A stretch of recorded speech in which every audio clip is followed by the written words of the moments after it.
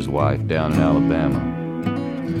Her husband, the Reverend Doyle Summerhill, could preach up a storm. Yea, though I walked through the valley, he'd say. Alabama was farm country. And when Candler was growing up, as far as she could see, trees held so much summer that even the bees got tired by August.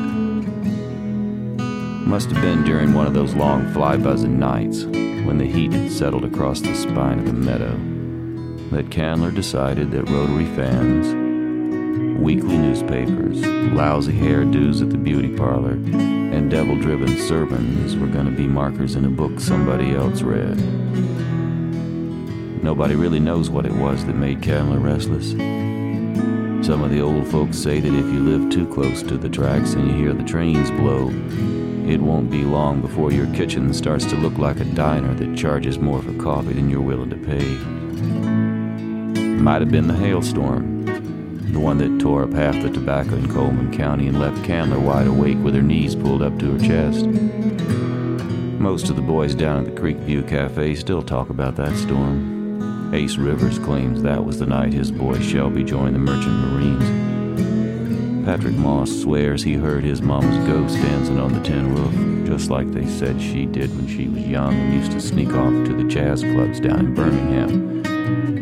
It drove her daddy crazy till he gave in to the idea and decided his daughter was better off in Birmingham than New York. About that same time, she showed back up on his doorstep with a husband in one hand and a Bible in the other.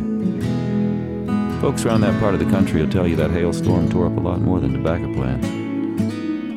Storms like that have a way of washing the biggest rats through a drain system. The kind of lightning and thunder that runs along behind those big chunks of ice has a way of lifting the skin right off the bone, hair and all. It shakes the topsoil loose. It makes the crops nervous. Some say that was the way it was between Doyle and Candler. He didn't treat her bad. He just didn't treat her. Wasn't a whole lot different than having somebody give you a Hershey bar for your wedding anniversary and trying to tell you it's cake.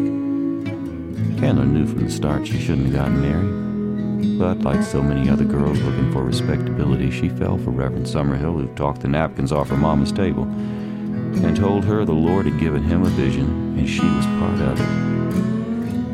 Restlessness is not something that comes over you like a new idea and gives you a clear view of the mountains. It just scratches and pecks. It's like one of those park pigeons that's used to being fed.